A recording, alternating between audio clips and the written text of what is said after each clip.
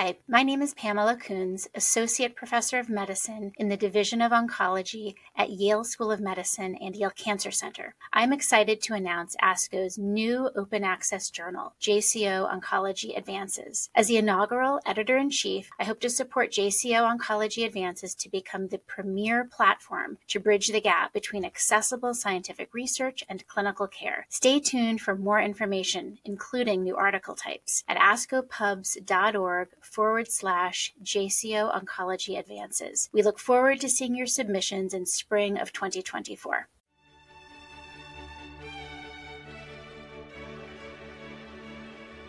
This JCO podcast provides observations and commentary on the JCO article Adjunct Screening with Tomosynthesis or Ultrasound in Mammography-Negative Dense Breasts, ASTOUND, Interim Report of a Prospective Comparative Trial by Alberto Tagliafico et al.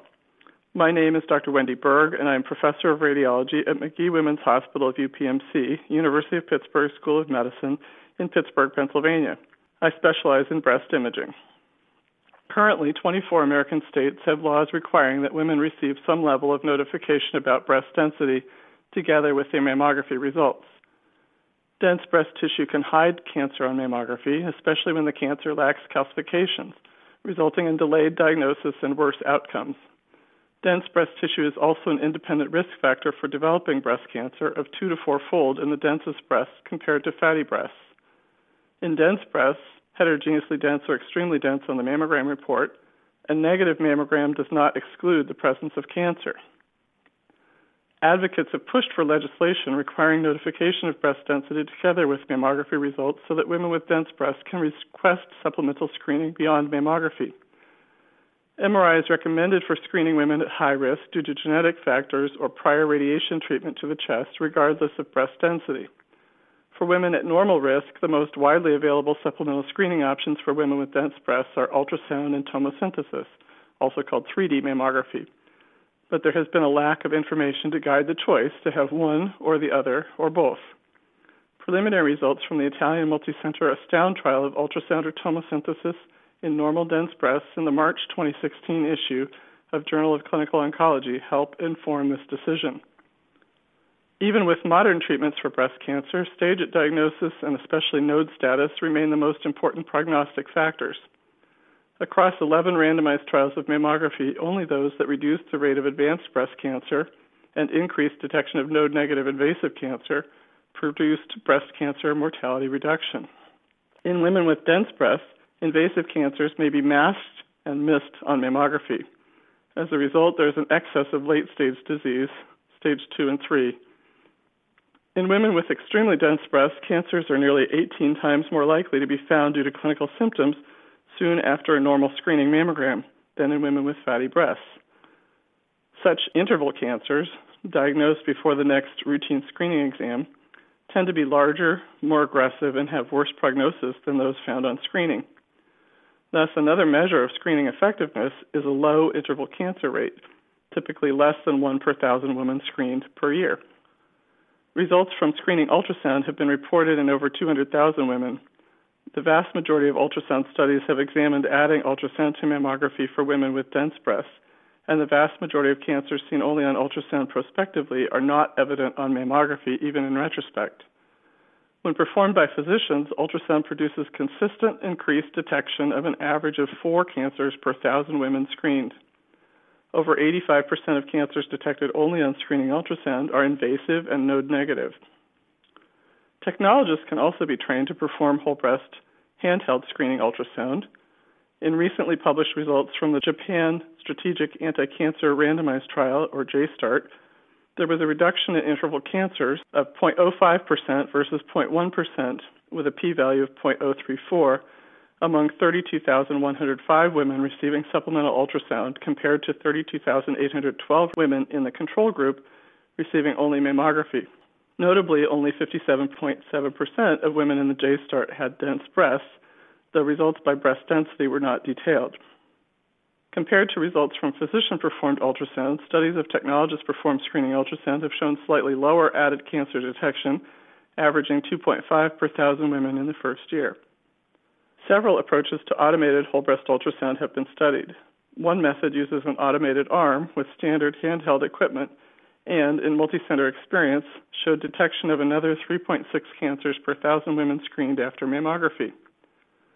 Another approach uses a wide footprint transducer, typically 15 centimeter, and produces a supplemental yield of 1.9 per 1,000 women in a prospective multicenter experience, though 13% of women required recall for additional targeted ultrasound to complete initial screening. Results are expected to improve with incident screening.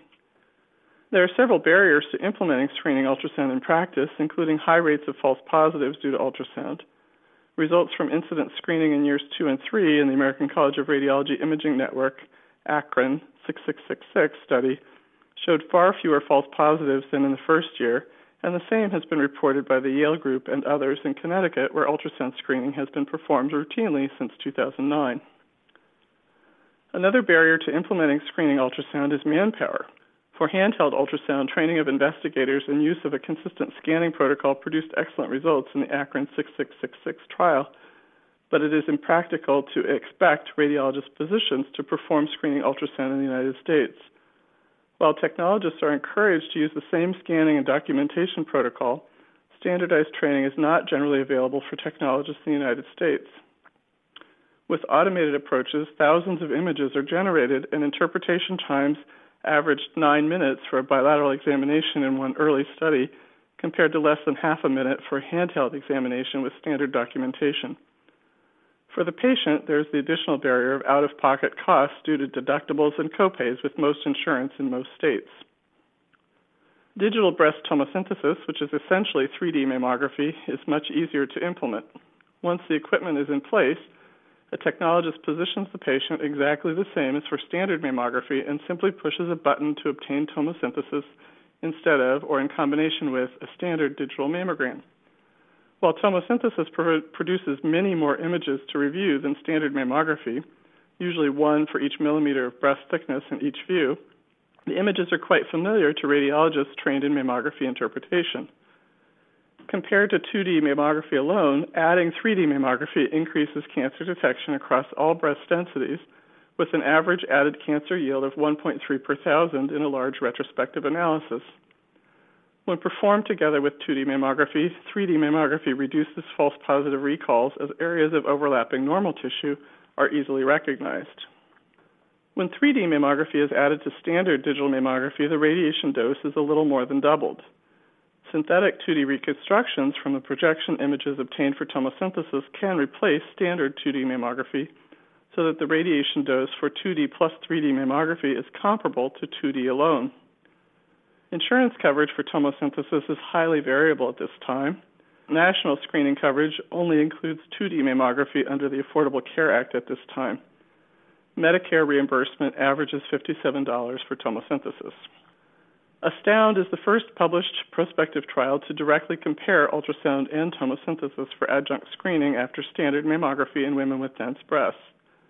The added cancer detection yield of 7.1 per 1,000 with a 95% confidence interval of 4.2 to 10 for ultrasound was significantly higher than that from tomosynthesis at 4.0 per 1,000 with a 95% confidence interval of 1.8 to 6.2, p-value of 0.006, with only one cancer seen only on tomosynthesis. The difference in yields in favor of ultrasound is consistent with results of prior trials of each modality separately. Preliminary results from the University of Pennsylvania suggest that the cancer detection benefit from tomosynthesis is maintained each year, though further study is needed. Similar incremental cancer detection rates have been shown each year for ultrasound. Since the primary goal of screening is detection of early breast cancer, ultrasound would seem the clear choice compared to tomosynthesis. Given comparable false positive recall rates of 2% for ultrasound and 1.7% for tomosynthesis, and identical false positive biopsy rates of 0.7% in the ASTOUND trial, the estimated cost per cancer detected would be similar or more favorable for ultrasound than tomosynthesis. Ultrasound equipment is becoming much less expensive, requires no ionizing radiation, and it is very easy to guide needle biopsy of lesions seen only on ultrasound. While a recent analysis from ACRN 6666 showed comparable cancer detection for ultrasound alone as for mammography alone, with more of the cancers seen on ultrasound being invasive and node negative, Ultrasound is complementary to mammography and should be seen as a supplement to mammography where both are available.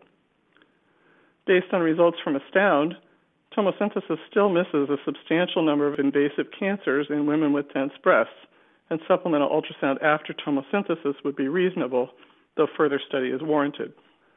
For high-risk women of any breast density, supplemental screening with annual MRI has been proven to reduce late-stage disease and to produce increased metastasis-free survival. In 2016, the American Cancer Society plans to update their guideline for screening women at high risk and will include breast density and other risk factors in their systematic evidence review.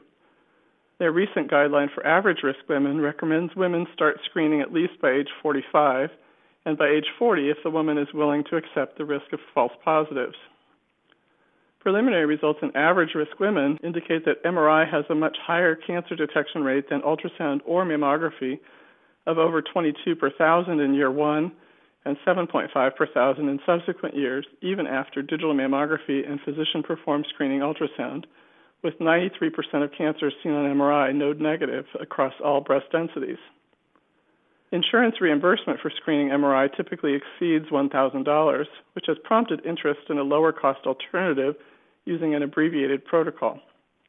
In a pioneering study of fast MRI from Kuhl and colleagues, all 11 cancers were detected by both fast and standard MRI, and the false positive rate was nearly 15%, which was insignificantly higher than the nearly 12% rate for standard MRI among 595 women without cancer when short-interval follow-up BI-RADS 3 cases were included among false positives.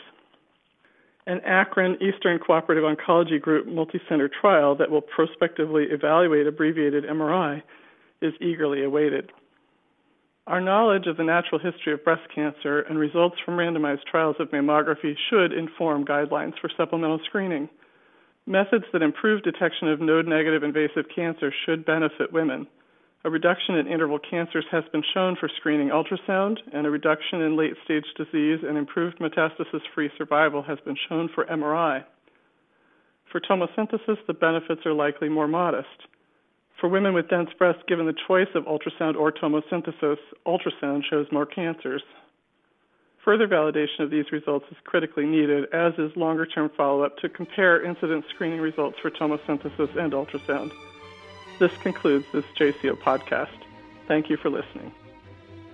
For more original research, editorials, and review articles, please visit us online at jco.org. This production is copyrighted to the American Society of Clinical Oncology. Thank you for listening.